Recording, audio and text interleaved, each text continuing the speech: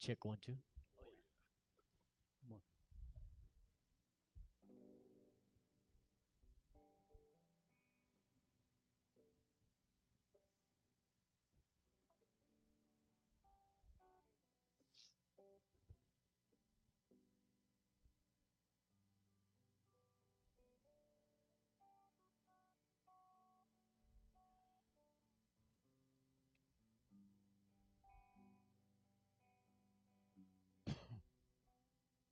Okay.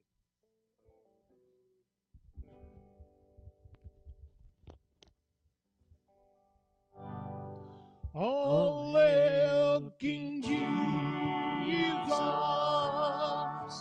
All hail Emmanuel. King of kings, Lord of lords, bright morning star.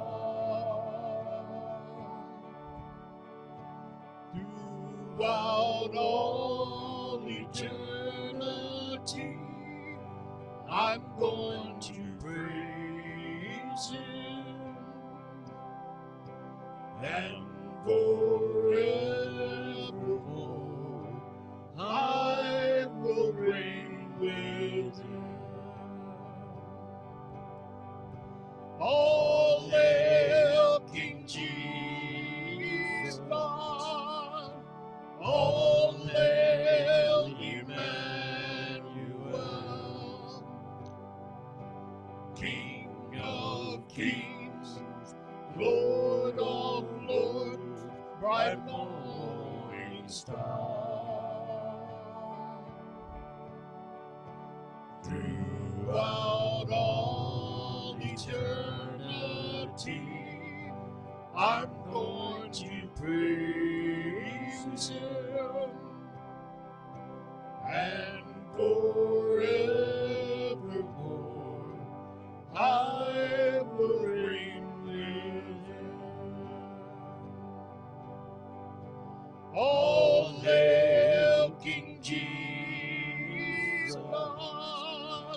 All hail Emmanuel. King of kings, Lord of lords, bright morning star. Throughout all eternity, I'm going to praise Him, and forevermore I will reign with Him, and forevermore I will reign with Him.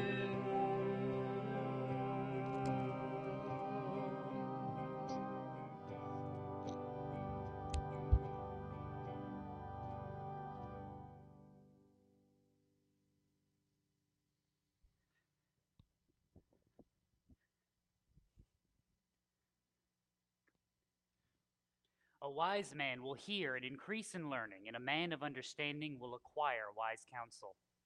To understand a proverb and a figure, the words of the wise and their riddles. The fear of the Lord is the beginning of knowledge. Fools despise wisdom and instruction. Hear, my son, your father's instruction, and do not forsake your mother's teaching. Indeed, they are a graceful wreath to your head and ornaments about your neck. My son, if sinners entice you, do not consent. If they say, "Come with us, let us lie in wait for blood, let us ambush the innocent without cause. Let us swallow them alive like Sheol, even whole as those who go down to the pit. We will find all kinds of precious wealth. We will fill our houses with spoil. Throw in your lot with us. We shall all have one purse. My son, do not walk in the way with them. Keep your feet from their path. For their feet run to evil, and they hasten to shed blood." Let's pray.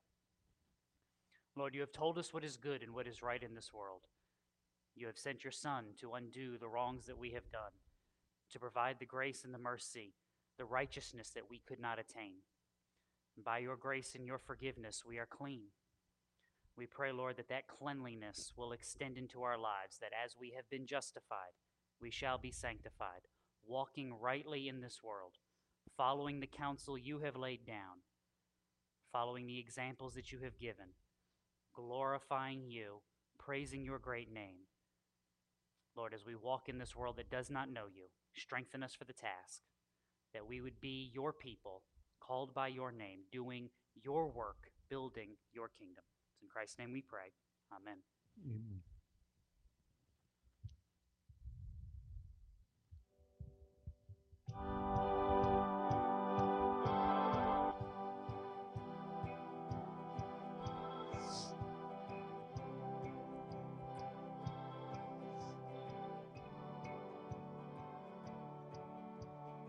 Life is in you, Lord, my strength is in you, Lord, my hope is in you, Lord, and you is in you.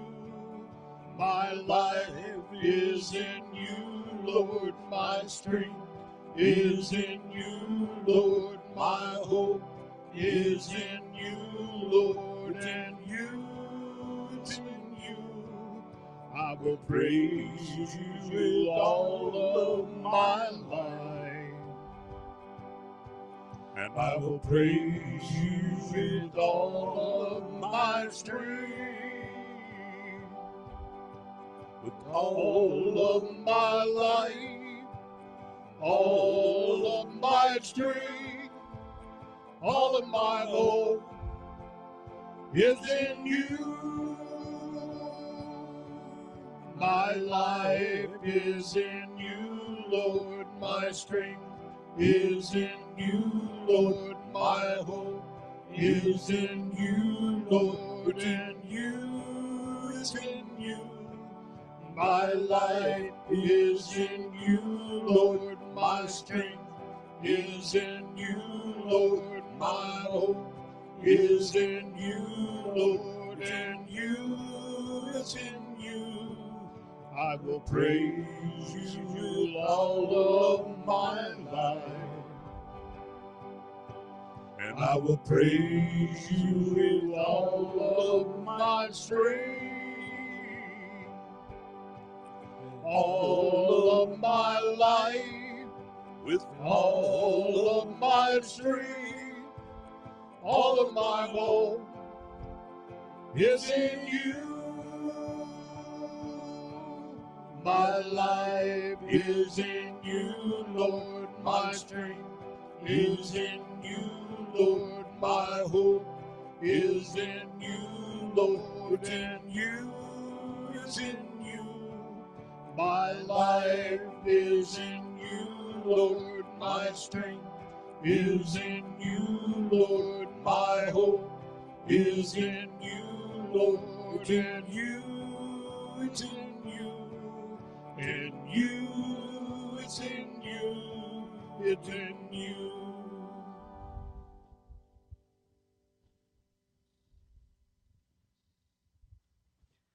Alrighty, let's see. Oop. Let's see. Unfortunately, good news is mostly not good news today. So, Mm. yeah, I hate when that happens. Just a couple of things to make sure calendar-wise. Our goal is to have a church council meeting next Sunday after the service. So, church council, you have been warned. The hope of that is that we can kind of get all of our information and reports and stuff back together so that we can get back to a regular church calendar schedule come July. So that would mean business meeting in July and then regular council meeting. So if you did not get one last week and you would like one, there are still financial reports on the table right out here. That covers the year to date through the end of May. That way we can kind of get all the information out there. You can see where we are, where we stand, what we've spent, and all that good stuff. One advantage of being mostly closed for 2 months is we really didn't spend a whole lot of money on anything. I mean, a little electric bill here and there, and I still got paid, so that was nice. I appreciated that. So other than that, we didn't really spend a whole lot. There wasn't anything to spend on. Reminder again that we're gonna. One of the things we'll probably discuss at council and then have a firm idea is the missions projects for the year. As of right now, unless something changes, still be in prayer on the backpacks. That was our goal, to try to be able to round up backpacks over the course of multiple months over the end of the summer into early fall so that we can hopefully collect more this year. We'll get more information as we go. Prayer concerns and updates. So let's start with the easy ones first. Clark was able to get to his doctor this past week. The wound clinic finally returned his phone calls. I think he said he had to call them 4 times to get them to talk to him. They think that the what is the word I want? The cut on his knee is healing up okay on its own for right now, so they don't want to do anything special to it. They're just going to let that go. Mike has kidney stones that he cannot pass. They are too large, so they put a catheter in yesterday at OSF, and now they wait. So I didn't call him. I'm sorry, they put that in Friday. I didn't call him yesterday because when I called him Friday afternoon, it was, hello. Figured the man needed to rest and sleep, so that's what we're letting him do. Also, Vi Hollinsworth is in the hospital. She will be there most likely until the first part of the week or the middle of the week.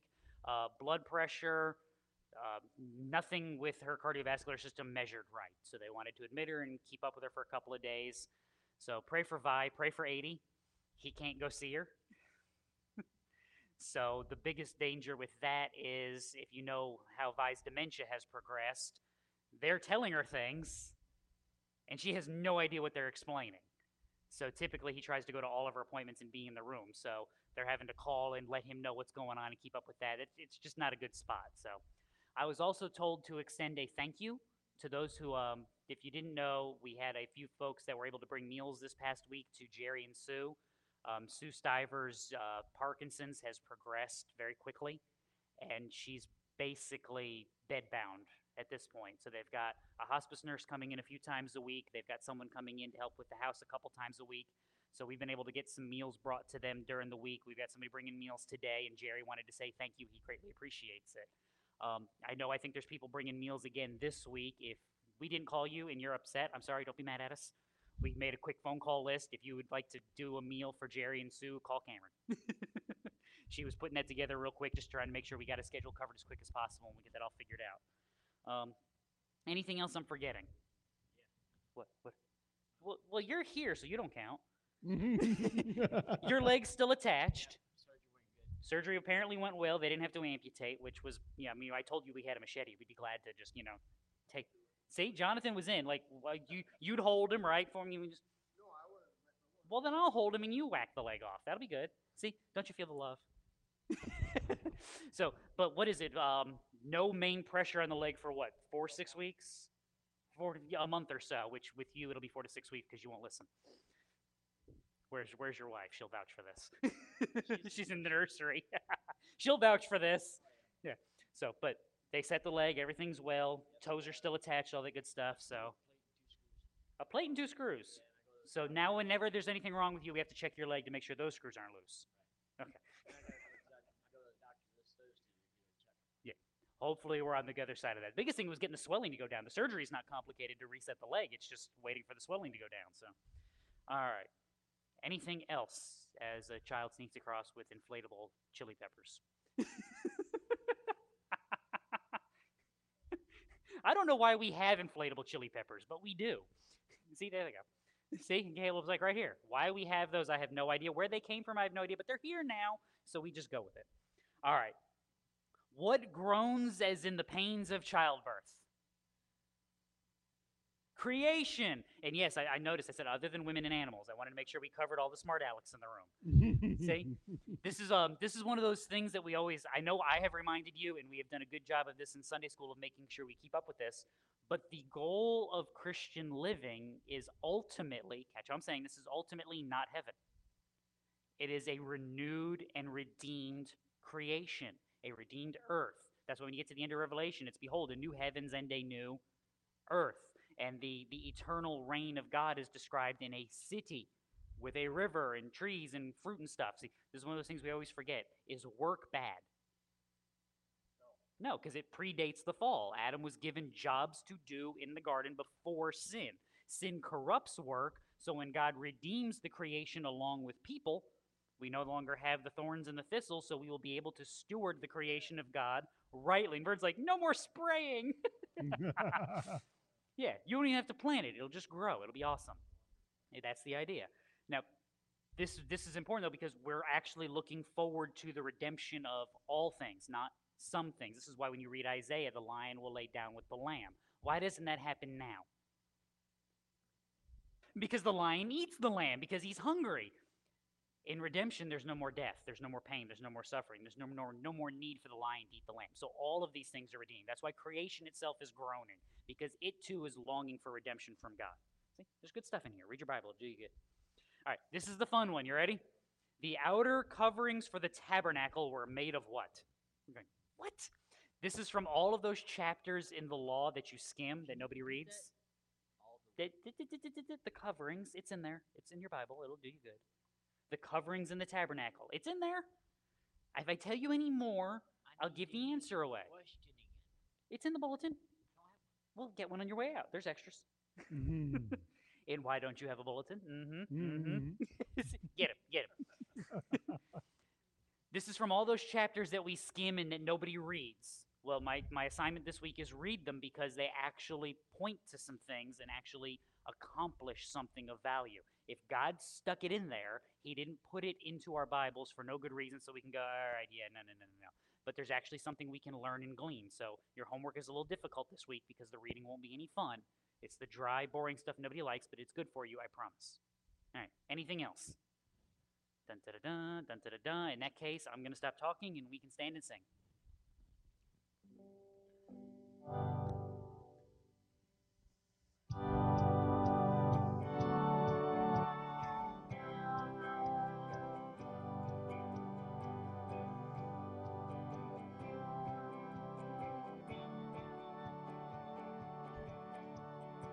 Happy the home when God is there and love fills everyone. When both you work and prayer, the Master's will is done. Happy the home where God's strong love is starting to appear, where all the children hear His faith and parents hold Him dear. Happy the home where prayer is heard and praise is everywhere, where parents love the sacred word and His true wisdom share. Lord, let us in our homes agree, His blessed peace to gain. Unite our hearts in love to Thee, and love to all will reign. Unite our heart in love to Thee, and love to all will reign.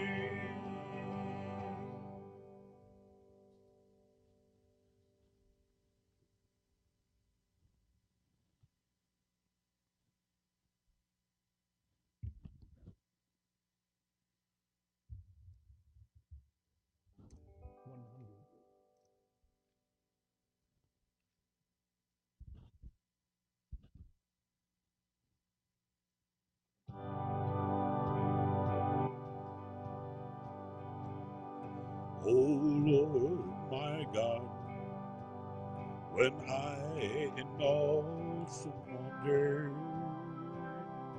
consider all The worlds thy hands have made.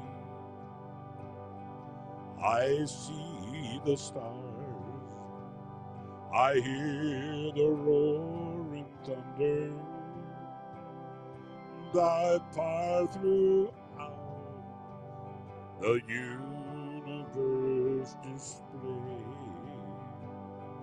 Then sings my soul, my Savior God to thee. How great thou art, how great thou art. Then sings my soul, my Savior God to thee. How great thou art, how great thou art. And when I think that God His Son not sparing sent us to die, I scarce can take it in, that on the cross my burdens gladly bearing, He bled and died to take away my sin. Then sings my soul, my Savior God to thee. How great thou art, how great thou art. Then sings my soul, my Savior God to thee. How great thou art, how great thou art.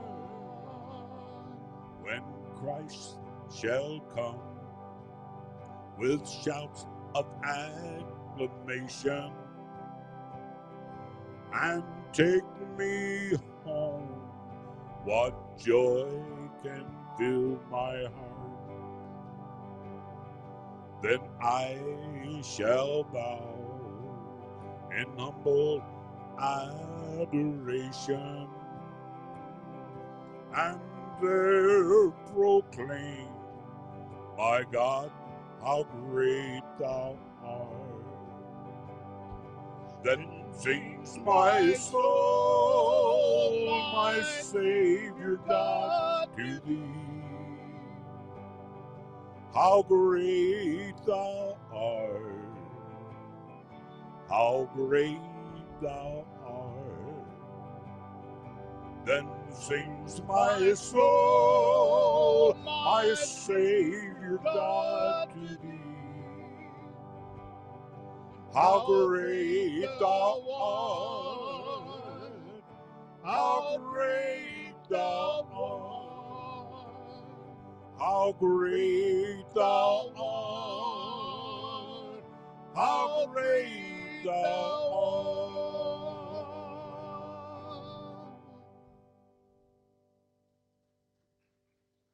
Thank you.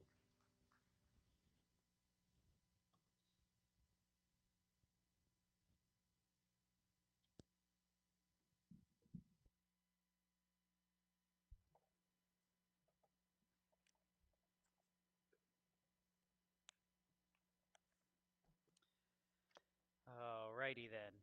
Okay, you hear me all right? Okay, we are taking a little bit of a break today from our walking through books, mainly because we finished one last week and we're starting a big one next week. And I'm not telling you yet which one we're starting, but we're going out onto another long, long book starting next week. Now, the reason we're taking this little break and setting it up in our calendar is we are acknowledging fathers today. Those brave men we launch out of cannons. You know, fathers. See, no. Oh, come on, that was a good one. Yeah, see, there you go. See, at least it feels like it some days. Now, I'm going to warn you. Yeah, we are going to partially break every rule about reading our Bible that I have told you over the last couple of years. Yeah, we are just ruining it. Go ahead and throw it on the screen and you'll see what I'm talking about. There it is. See, now let's just see how well you're paying attention. What's our very first rule of Bible reading? Never ever read a Bible verse. We're reading a Bible verse today. but, if you are going to read a Bible verse and just read one, do it the way we're going to try to do it this morning. Meaning, we're going to understand it and make sense of it in light of its context, the teaching, and the situation that's going on, and then hopefully apply it broadly. Remember, this is one of the things we have to do with our Bible. When people tell me, I just don't read my Bible because it doesn't make sense. Okay. See, you're laughing, but that's more than you think. Part of the reason it doesn't make sense is we do too much to try to make a one-to-one application. And what I mean by that is a lot of times what we have in Scripture are principles that are given through either historical narrative, storytelling ideas. Even in letters like this one, we're writing to a people in a place at a time, and we're telling them to do something. Are you those people? No. Are you in that place? No. Are you in their situation? No. Therefore, that direct command may or may not apply to you depending on your situation. So what we want to do is understand the point of the teaching, and then that application point is what we then move to our situation. Hopefully, cross your fingers, we are going to do that well today, and that way we're not actually breaking the rules. We're just kind of molding them slightly. There we go. That's what we're going to go with. So before we dive in, Ephesians. What's in Ephesus? Because that's where the people live. The Ephesians live in Ephesus. This is at the mouth of the Cayster River, eastern portion of the Aegean Sea area. As with everything else seemingly that comes out of your Bible and archaeology, when it comes to the Bible, modern-day Turkey. Read your Bible history. It seems like every time you turn around, you're in modern-day Turkey. Ephesus was well known. They had the Temple of Artemis, which was one of the ancient seven wonders of the world. They were a main hub of political influence, industry, commercial trade, all of that good stuff. When you think ancient world, you kind of think Rome or you think Alexandria, Egypt. If you were actually thinking in line with that, you should be thinking Ephesus. So if Rome was their New York City and Alexandria was their Los Angeles, I guess Ephesus would be their Chicago. So there you go. It's one of the big deals, but it's not the one you think of right off the bat. It should be. It's kind of a big thing. All right, this is a church founded by Acts 18. We have a gentleman by the name of Apollos who comes from Ephesus. He is instructed and teaching. Well, he is teaching and proclaiming Christ, but he is only doing so based on the knowledge of the baptism of John the Baptist. He is instructed by Aquila and Priscilla and further sent along his way. Then you have Acts 19. Paul actually gets to Ephesus, teaches the people there, instructs them that, hey, John was the forerunner. There's actually the Messiah that he was pointing to. Paul then imparts teaching. The Holy Spirit falls upon them because they now know Christ, and the church is born. So I guess we can give Paul half credit for starting the church, like maybe 60-40 as far as what's going on. No, 70-30. All right, we'll negotiate that out. Ephesians is one of the prison epistles. Ephesians, Colossians, Philippians, and Philemon. So written somewhere between 60 and 62 AD. This is a place that Paul has been, a place that he is not now. So this is Paul's Roman imprisonment. When you get to the book of Acts, when he's living in the house for 2 years awaiting his trial, this is one of the letters he's writing during that time. Book outline. This is going to be quick. Chapter 1, the election of God and redemption of people by God. Chapter 2, salvation by grace through faith in Christ who brings peace. That's your Ephesians 2, 8, and 9. For you have been saved by grace through faith, and that out of yourselves and not of works. It is the gift of God so that no one may boast. Chapter 3, encouraging the people based on unity of the body and the salvation in Christ. Chapter 4, Christian living. That begins the second half of the book. So chapters 1 through 3, doctrine. Chapters 4 through 6, application based on doctrine. Chapter 5, the Christian walk defined. If you want to know what marriage should look like, read Ephesians chapter 5. Chapter 6, relationships and standing steadfast. So in other words, how do we or should we relate to one another? How does that look? How do we walk in godliness? This is where we airdrop in and pick up with Ephesians 6:4. So let's read it and dive in.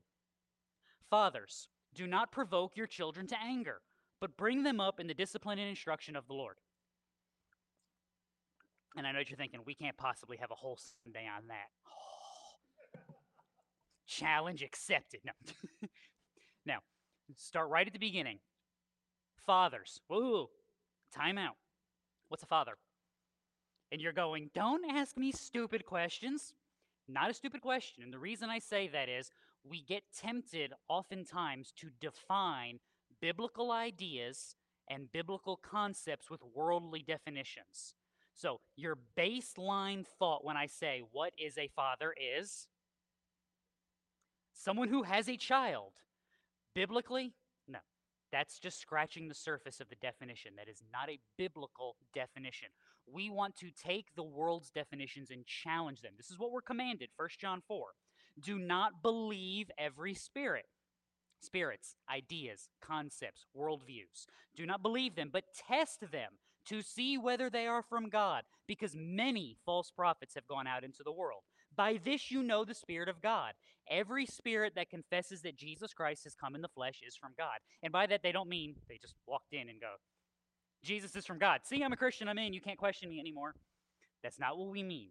Someone who is confessing that Christ has come in the flesh, they will live in accordance. They will teach in accordance with that. They will glorify God, not themselves, not the world. You will know them by their, different F word, fruits. What your life produces. How will you know? This is why I like the Proverbs verse for reading this morning. How will you know good advice from bad advice? Well, bad advice leads to bad outcomes. In other words, it's bad fruit. You're looking at your friends going, they're going to go off and do that, and that's dumb. What's the rule? Don't do dumb things. There you go. See, this is rules for life. You just put that, when you have children, put that in their nursery right above the crib, don't do dumb things. And then remind yourself to read it every day. So with that warning, I want to make sure that when I hear Paul say fathers, that I'm using Paul's definition, the Bible's definition, not the world's definition. So we're going to rewind a little bit and read verses 1 through 3. Children, obey your parents in the Lord, for this is right. Honor your father and mother, which is the first commandment with a promise, so that it may be well with you and that you may live long on the earth. Now, if you are reading that in your Bible, you'll notice it looks different in the font, and that's because Paul is quoting the Old Testament. What is he quoting? When Paul is telling you to obey your parents in the Lord, for this is right, honor your father and mother, for this is the first commandment with a promise. He's quoting from the Ten Commandments, Exodus chapter 20, verse 12. Honor your father and your mother, that your days may be prolonged in the land which the Lord your God gives you. Now, here's where we're getting out our pickaxe. Let's dig down a little bit. Why does God want children to honor their parents? Let's just chew for a minute, stew on this.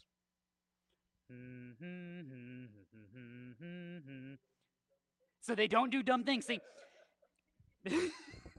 that's part of it, but there's an assumption even in that answer.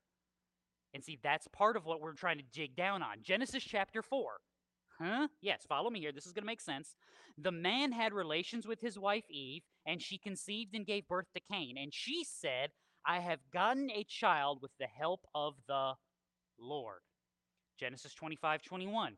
Isaac prayed to the Lord on behalf of his wife because she was barren, and the Lord answered him, and Rebekah, his wife, conceived. See, why would Isaac pray to God if Rebekah hasn't had any children? God's the one who gives them, which means if she hasn't gotten them yet, it's because God hasn't provided them. See, this gets into your answer. Psalm 127 summarizes this beautifully. Psalm 127, verse 3. Behold, children are a gift of the Lord. God wants children to honor parents because who has given them those parents? He did. Now, this is really uncomfortable for a lot of us, because if you're like me, you remember your parents, and it's kind of like, really, God? That's what we went with? That's what we had? We're going with that as the example? That was the authority you decided I needed? Yes. Yes, he did. And yes, it is. And you can actually see this borne out. We had this conversation Wednesday night a couple of weeks ago. The bond and tie between parents and children is so strong. You can go look this up. I promise you this is right. Vern's like, I remember this. This is messed up. More likely to go to prison. A child raised in an abusive household or in a child raised in the foster system. A good foster home. Statistically speaking, children are more likely to go to prison and get in trouble if they're raised in a good foster home than they are with bad parents. It's called RAD, reactive attachment disorder. Children get used to the chaos. If you've been a school teacher for any length of time, you've seen kids like this. Their home life is so messed up that they bring messed up life everywhere they go. They don't want it to be normal because when it's normal, they just... So you take them out of their broken, chaotic home, you put them in a nice, calm, loving home, and they don't know what to do with themselves, so they do what? They cause chaos. They rebel against normal, loving, good parents. That's how strong the bond to parents actually is. I know it's messed up. Why? Because this is the way God has ordered things to function. This is the way that it is instructed. Our first goal as Christians shouldn't always be to get children out of homes. Are there times when that should happen? Yes. I'm not saying there are not. Our first goal is to redeem families and households. Do we fix children or do we go after parents? See, this is what gets messed up in our evangelism a lot of times. Start an evangelism program in church. What group do we usually want to reach first? Kids. We got vacation Bible schools, and we got sports camps, and we've got egg hunts, and we've got Halloween. You name it for kids, and we got it. The Lifeway did this survey, 15, 20 years ago. If you get children involved in church, their parents will become involved about 40% of the time. If you get a mother involved in church, her children and husband will be involved in church about 70% of the time. You get a father involved in church, his wife and children will become involved in church about 97% of the time. Why is that? Who is the God-ordained head of a household who is supposed to be teaching, instructing, and training and protecting his family? The father. This matters. This is how God has instructed the world to run and how families should operate. When they don't, we do not get good results. We're just hurting Jonathan today. It'll be all right. So when we're dealing with fathers, we're dealing with a God-ordained, God-given institution. You do not have kids as a man because you had sex with a woman and she became pregnant. Yes, you did that, but that's not the reason. God had to provide life. Now, he can do that for varying reasons. Some good, some not so good for you. Sometimes God gives you things like this as a judgment to kind of give you that, as we call it, the gib slap in the back of the head that we need sometimes. But he has given these children. That is why he expects them to honor their parents. They are the authority that God has placed them under. Therefore, they honor God by honoring parents. Now, that's only one side of the coin. What's the other side of the coin for the parents? Colossians 3. Children, be obedient to your parents in all things, for this is well-pleasing to the Lord. Fathers, do not exasperate your children so that they will not lose heart. In other words, don't annoy the tar out of them. Why not? Because it makes bitter, aggravated children who go on to be bitter and aggravating to the rest of the world. This is not good. This is not why God has given you those children. They are not there so that you may annoy them. Now, this is also passive. To not bother someone, do I have to do anything? Not typically. I can just sit there and leave you alone and not do anything. So I can follow this command passively.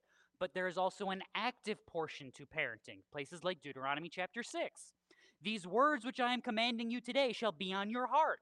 You shall teach them diligently to your sons. You shall talk of them when you sit in your house, when you walk by the way, when you lie down, when you rise up. You shall bind them as a sign on your hand. They shall be as frontals on your forehead. You shall write them on the doorpost to your house and on your gate. See? So right above the crib. Don't do dumb things. It's biblical.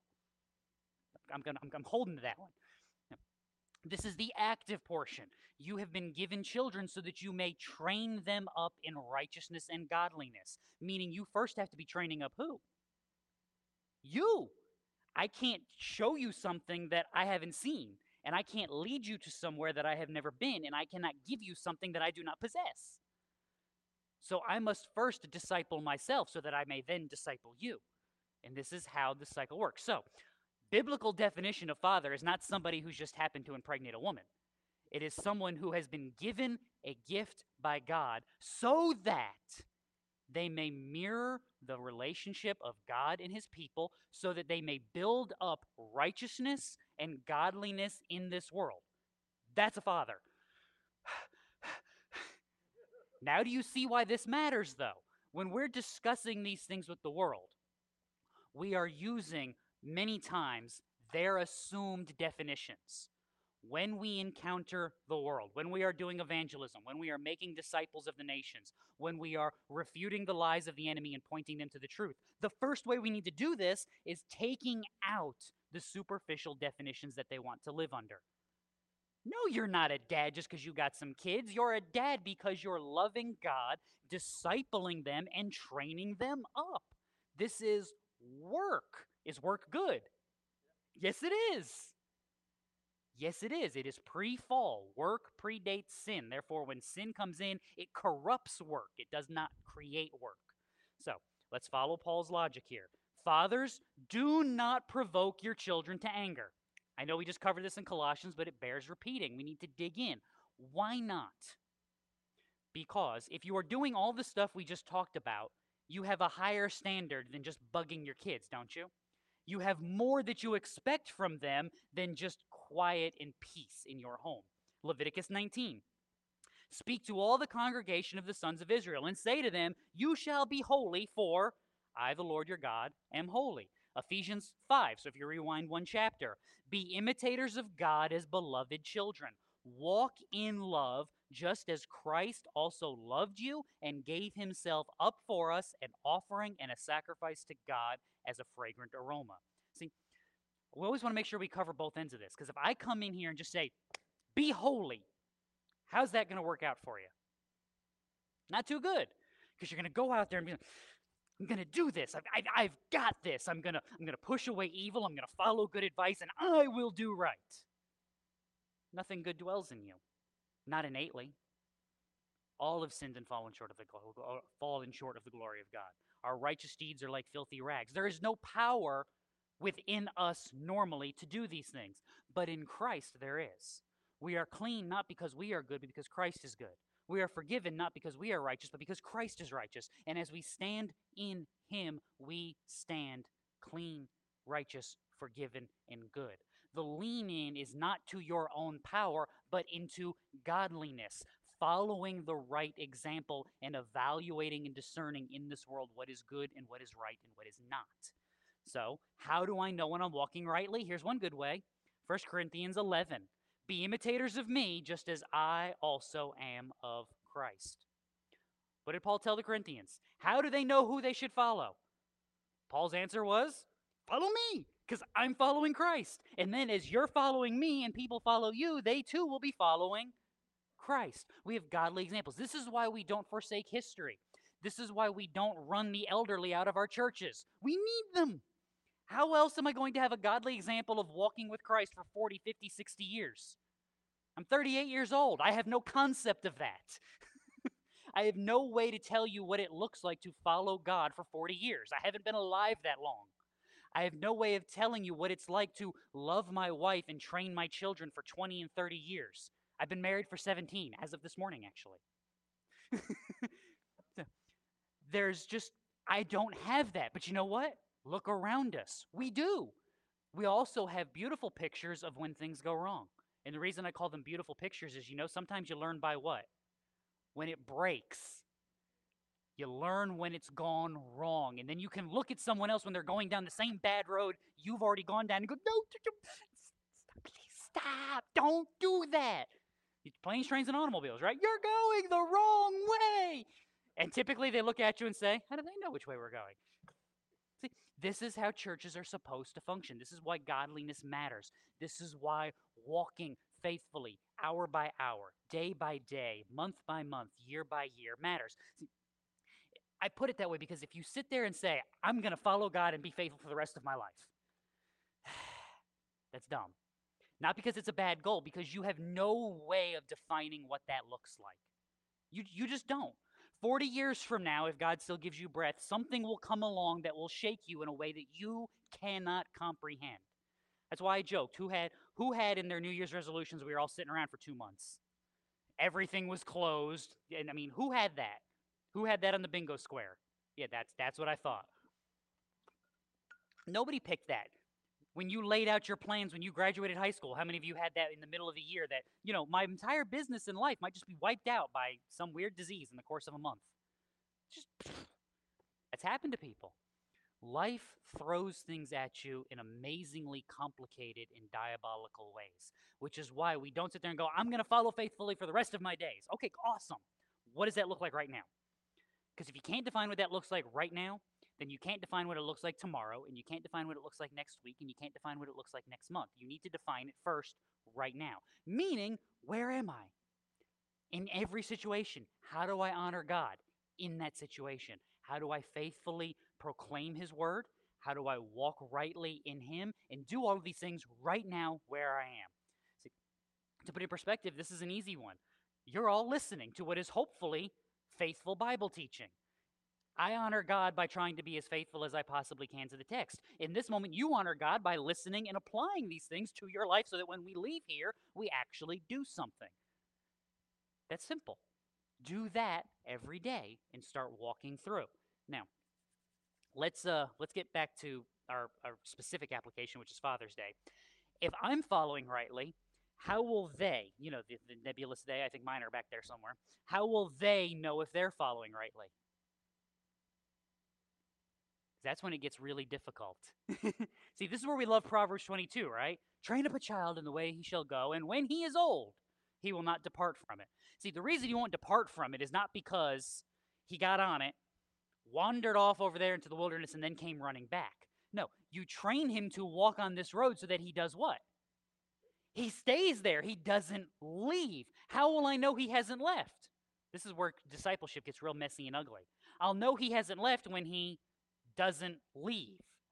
I'll know that he's walking faithfully because he's walking faithfully. And we're going to come back to this idea in a moment because what's the question we need to answer here? How do you teach the loudest?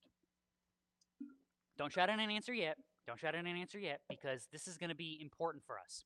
Because this is where sanctification becomes a multifaceted highway. And what I mean by that is what we tend to do is we think of sanctification as only for me. My sanctification, my growing in godliness is all about me. I grow in Christ. I am more holy. I am more faithful. I am doing all these things. This is about my relationship only with God. Wait a second. Ephesians chapter 4.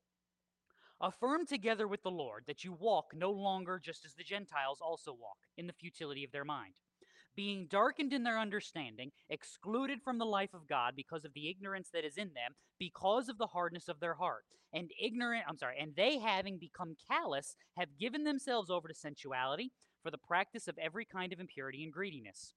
But you did not learn Christ in this way, if indeed you have heard him and have been taught in him, just as truth is in Jesus, that in reference to your former manner of life, you lay aside the old self, which is being corrupted in accordance with the lusts of deceit, and that you be renewed in the spirit of your mind, and put on the new self, which in the likeness of God has been created in righteousness and holiness of the truth. There's always one. Now, this is for your walking. Why do you walk? So that you will get there? That's part of it. Part of sanctification is discipleship and holiness and purity. But another part of sanctification is discipleship. Go back to the example a couple minutes ago. Can I train you to go somewhere if I don't know where it is? No, I can't do it. Can I bring you someplace if I have never been there? No. So my sanctification is not just so that I get there, but so that as I am bringing others with me, I actually know where I'm going. This is discipleship. This is training in life. If you've ever coached or played a sport, you've done this. When I was a baseball coach, this is what we did.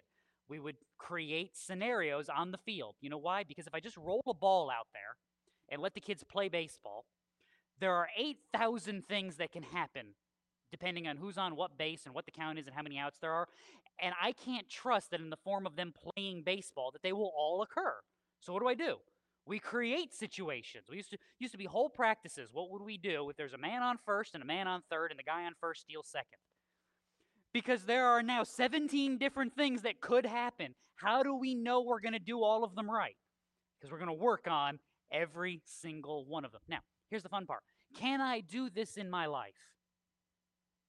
Can I sit at home and game plan out what I'm going to do in every possible situation? No.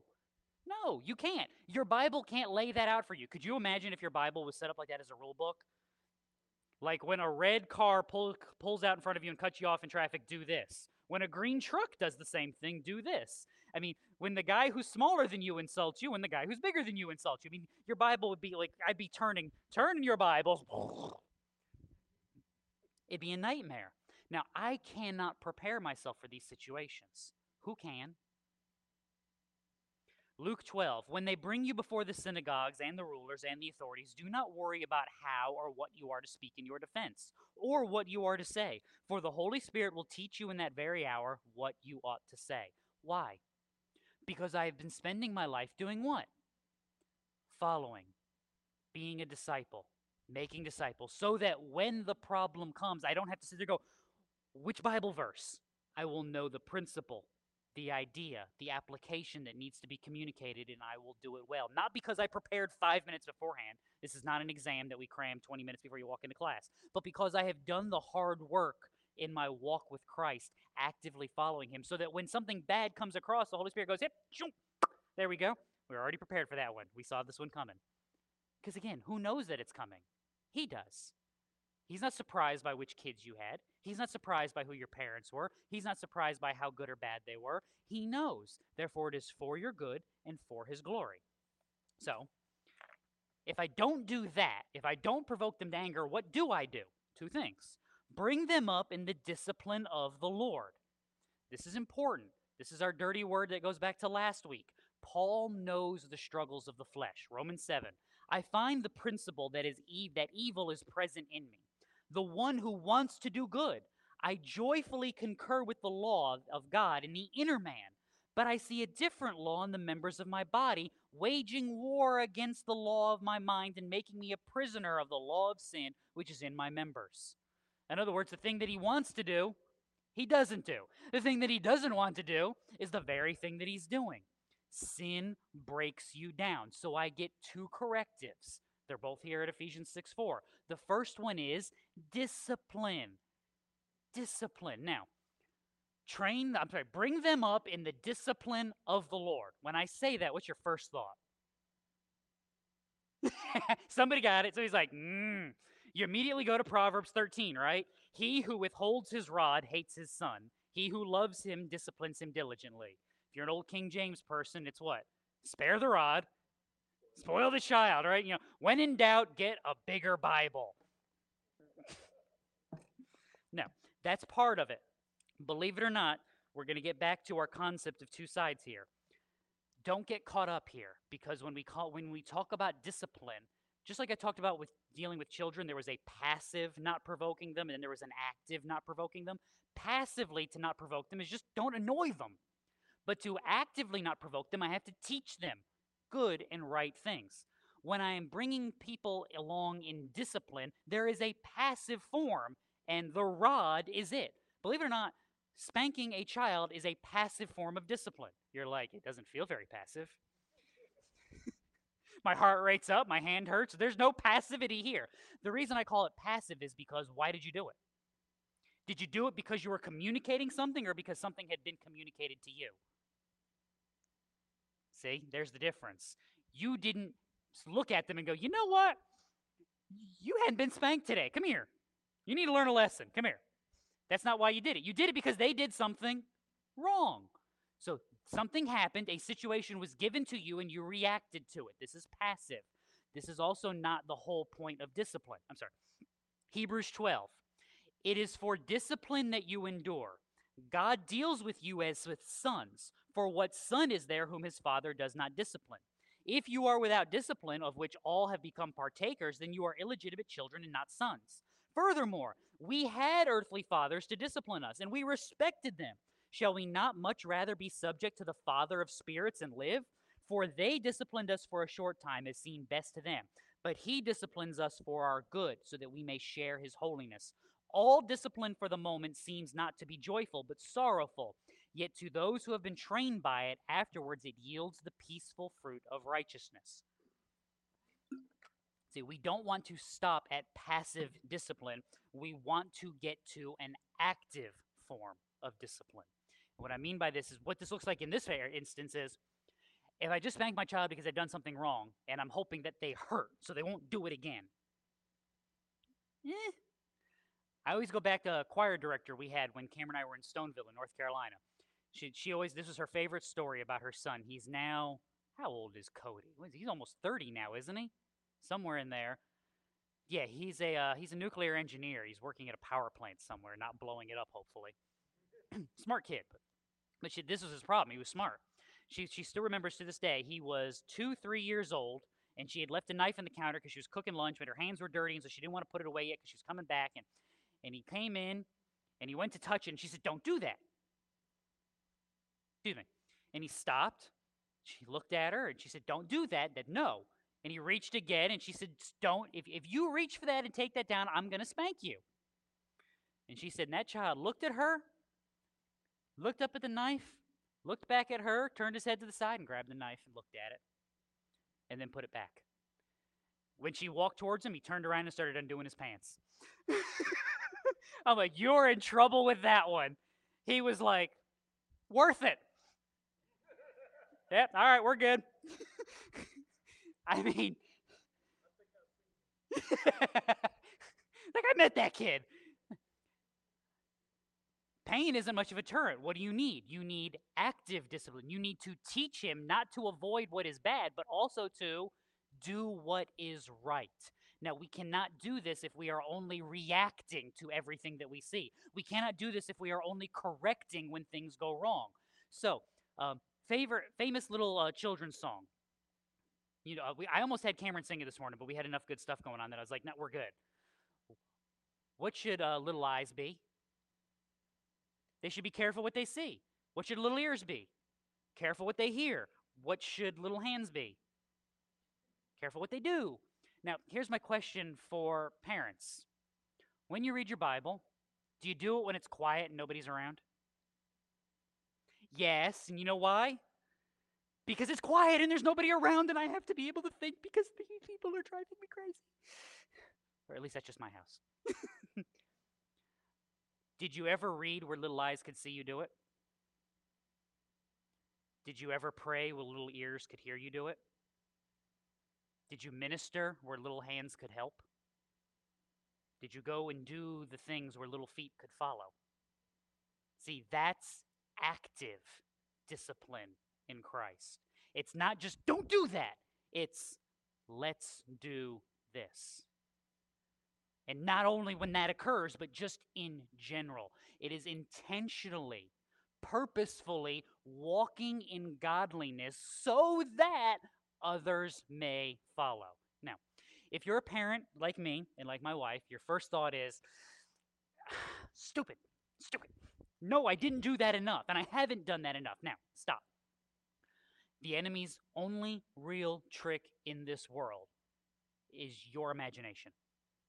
What I mean by that is Satan may be a ravenous dog seeking someone to devour, but he's on a leash, and he's on God's leash. The reason why his name means accuser is because that's all he's got. You know your sin, so all he's got to do is, hey, check that one out. And you'll destroy yourself over it. Before we sit there and listen to the lies of the enemy, are you breathing? Check. Okay. That means you're alive, right? Congratulations, it's not too late. Were it too late and you were done, God would have taken you home and you wouldn't be here anymore. You're here. Therefore, it is not too late. So even if you've missed one, remember I said there were 2 corrections? Bring them up in the discipline, bring them up in the instruction of the Lord. This is the other part of this. This is the why we walk the way that we do. This is how we make disciples. Titus chapter 2. For the grace of God has appeared, bringing salvation to all men, instructing us to deny ungodliness and worldly desires and to live sensibly. So don't do this and do this. To live sensibly, righteously, and godly in the present age, looking for the blessed hope and the appearing of the glory of our great God and Savior Christ Jesus, who gave himself for us to redeem us from every lawless deed, to purify for himself a people for his own possession, zealous for good deeds. These things speak and exhort and reprove with all authority. Let no one disregard you. Now, Bible knowledge time. See if anybody knows this. Before Titus gets to that section in chapter 2, verses 11 through 15, what has he spent the first part of chapter 2 doing and the last part of chapter 1 doing? Who has Paul addressed in the first part of Titus chapter 2? This is your Bible trivia time. Part 2. Ooh. Anybody have one? The beginning of chapter 2 is for older and younger men and older and younger women. Younger men are supposed to learn from who? Older men. Younger women are supposed to learn from who? Older women. Before that, who is he instructed? The end of chapter 1. He's instructed elders in the church. See, the assumption going on here is if you're an elder in the church, are you 15? Not typically. Now, you could be younger. Timothy was a younger elder. Now keep in mind, we think when we say that Timothy was younger that he was like 22. He was probably in his 30s because that was really considered adulthood in that world. So when Timothy was being looked down on in his age, it's because he was in his 30s or 40s, and the 80-year-olds were like, you whippersnappers. Yeah. There is a wisdom that can go with Bible knowledge that can make up for some experience in walking with God. Notice how I said that. Some. This is, again, why I'm not the end-all, be-all. Because while I may have some good Bible wisdom and good knowledge and good application, do I have 40 or 50 years of walking with Christ? No. We need people in our church that do. We need people in our communities and in our congregations that do. Again, if I'm going to get there, what's the first thing I need to know? No, before I need to know how to get there, I need to know what? I need to know where I am, but I need to know even what else. Where's there? I need to know where there is. And this is what we're told. We're told to pursue godliness. What does that look like? See, that's what we fail to do. We fail to define it rightly. I'm trying to not do my pop culture bad 90s songs reference. So no one will get it but you and Matt. Like nobody else. Nah, you didn't listen to grunge in the 90s. All right, we'll play Name That Tune with Becca and Matt. Because this, honest goodness, when I thought through this idea, this was the first thing I thought of. Why follow me to higher ground, lost as you swear I am? Uh-huh. Yeah. Uh-huh. It's Collective Soul. The song is December. Look it up, it'll do you good. It's a great song. I still like it. It's still on my phone. Collective Soul, the song is December. Yeah. Don't scream about, don't speak of doubt.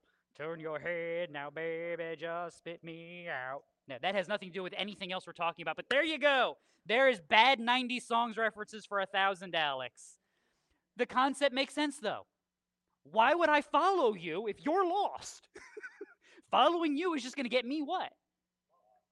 I need to define where I am, where I'm going, and then I can define how I get there. See, this is why we lose our children and our teenagers. And we all know the stats. We've been told them by Lifeway and Barna and everybody else, Pew Research for 30 years. 75 to 90% of children raised in church will walk away. The reason they walk away is because we've lost the argument with the world. They think we're lost. Think about that for a second, because what's our favorite descriptive term for someone who's a Christian? Someone who is saved and all the rest of the world is lost. We lose them to the world because the world has convinced them that we are lost and have no idea where we're going. We don't know how people work. We don't know how the world should function. We don't know what is right and good.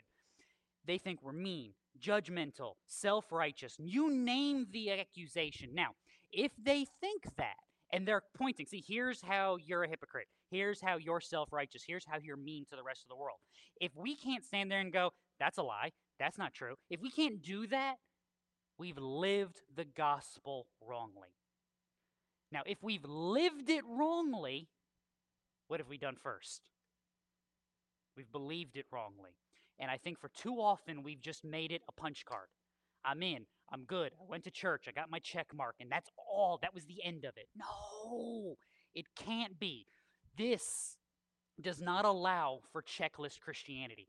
This idea, this one verse demands active thinking, functioning, and living, not just in my house, but everywhere. See, this is the other mess up. I use this reference a lot. We joke about this. Why don't you spank other people's children at Walmart? Yeah, because there's laws against that because they're not your children. You deal with your children. You ready? You know where I have never been mad? Not once. I have never come to church. My kid's done something stupid because, yes, that's happened. And someone told them it was stupid. Don't do that. I've never been mad at the person for doing that because they're doing something wrong. And when they're doing something wrong, I want other godly people to tell them what? Don't do that. If I was there, I would have told them not to do that. You're there, so do me a favor. Tell them not to do that. Why?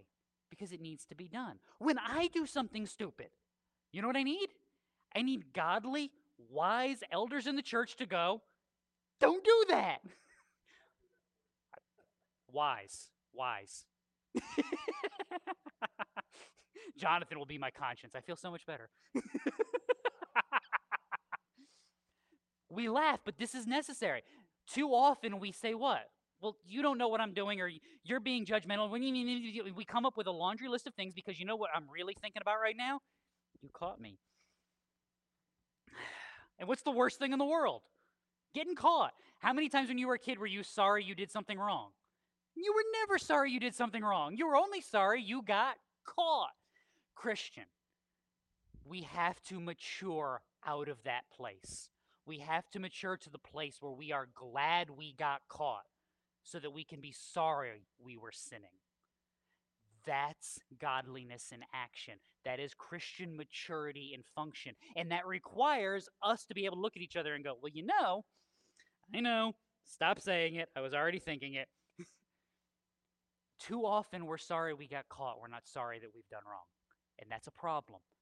Discipleship, Christian maturity, walking with Christ year after year is sorrow not over the light, but sorrow that there's something that the light can see that is no good. And that's the difference. That's what we have to communicate. That's the instruction. That's my walking in godliness, following good teaching, reading my Bible, spending time in prayer, talking to other believers so that I am actively rooting the darkness out and throwing it off my path. See? Then, here we go. Then we are prepared to deal with everything else.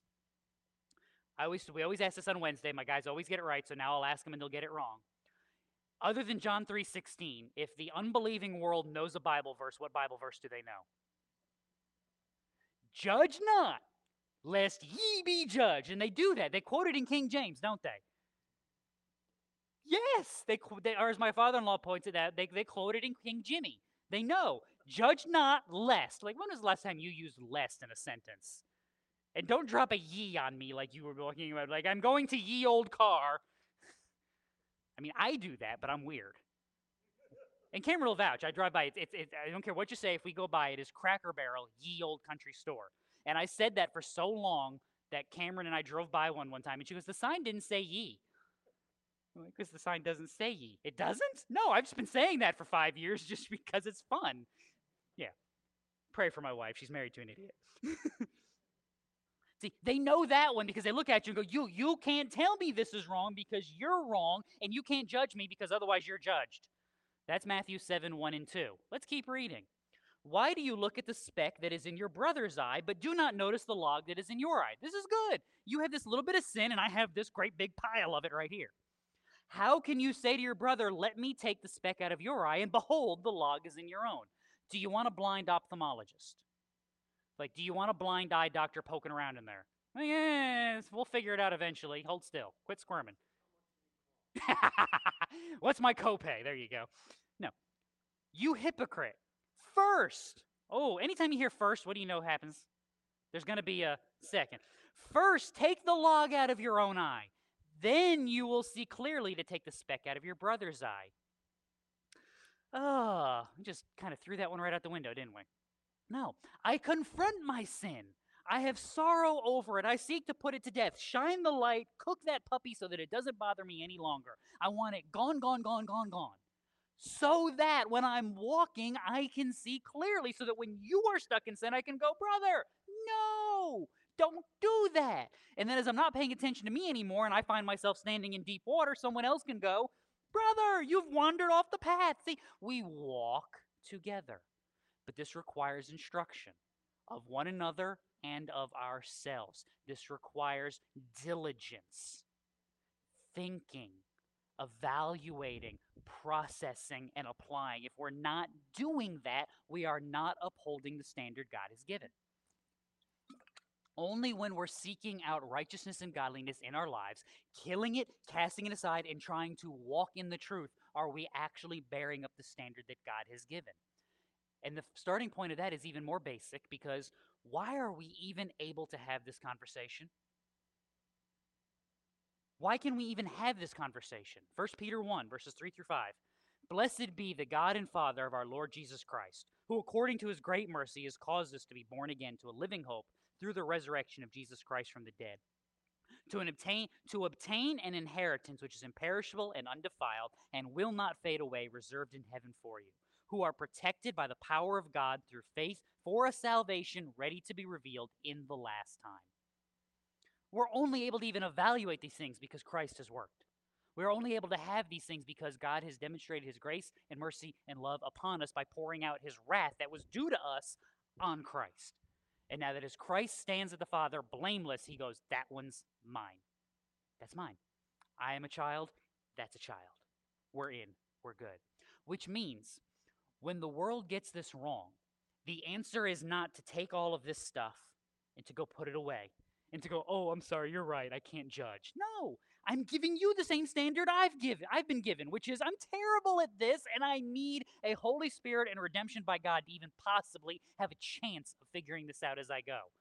Now, if that's where I'm standing and you don't have a Holy Spirit and you don't have a redemption from God, what chance do you have? Like, I've been given the mind of God and the mercy of Christ, and I'm only working on it. What happens if you took Christ and the Holy Spirit away? I don't want to play anymore. The cure is not to forsake them. The cure is not to forsake discipline in our lives, and instruction in our lives and the lives of those around us. It is to lean into them even more.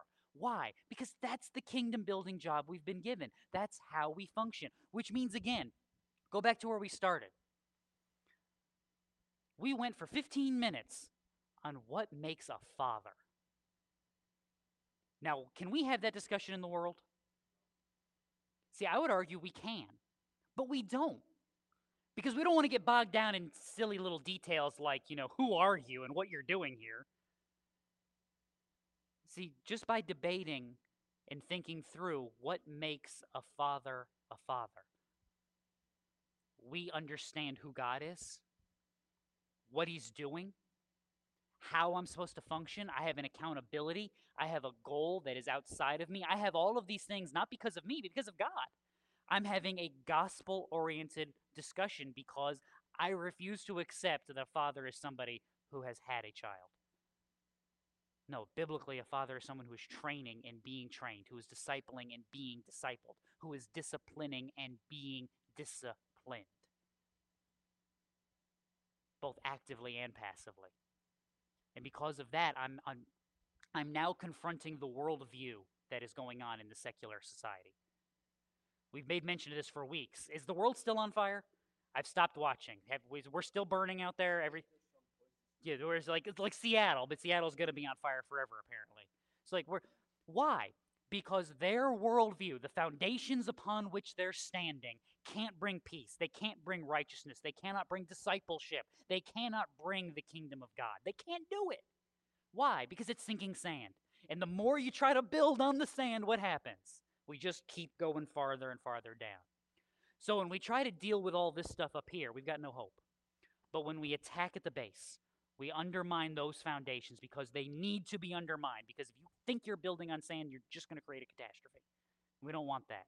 So we define what's a family. What is godly manhood? What is godly womanhood? What is a father? What is a mother? How do we live? What am I living for? What am I doing here? And I don't just mean like in the grand scheme of it, the world, but like when I go to work on Monday, what am I doing here? Am I just here to punch a clock, do the same thing over and over again? No, I'm here to serve God. So how do I serve God? How do I work well so that I honor him? Well, there you go. Now we're doing the evaluations. Now we're having the conversations. This is based on being disciplined and being instructed in Christ. This is not just a message for families and parents. This is a message for all of God's people, that we build and we construct and we live rightly. And again, the lie is, you failure, you haven't done it yet. Why would you start now? Because I'm still here. I'm still here. Therefore, I can. And by the grace of God, that too, for Christ has died. And by the power of his Holy Spirit, because he has not forsaken me, I can walk and I can do and I can be that person. Why? Because that's what he's made me to be. That's what he has redeemed me for. That is what he is building me towards. And when I cooperate with that work, I am actually doing kingdom work in my life. Let's pray. Lord, again, we thank you. We thank you that we can gather together. Suddenly just woke up on the microphone there. That we can gather, that we can worship, that we can minister. Lord, change our hearts, change our minds, that we would evaluate, that we would see rightly, that we would walk in you, seeing the world not through the lens that they would provide, but through the grid that you've given, evaluating according to your standard, living according to your promise, that we would be your people, faithful and secure until the end. In Christ's name we pray. Amen.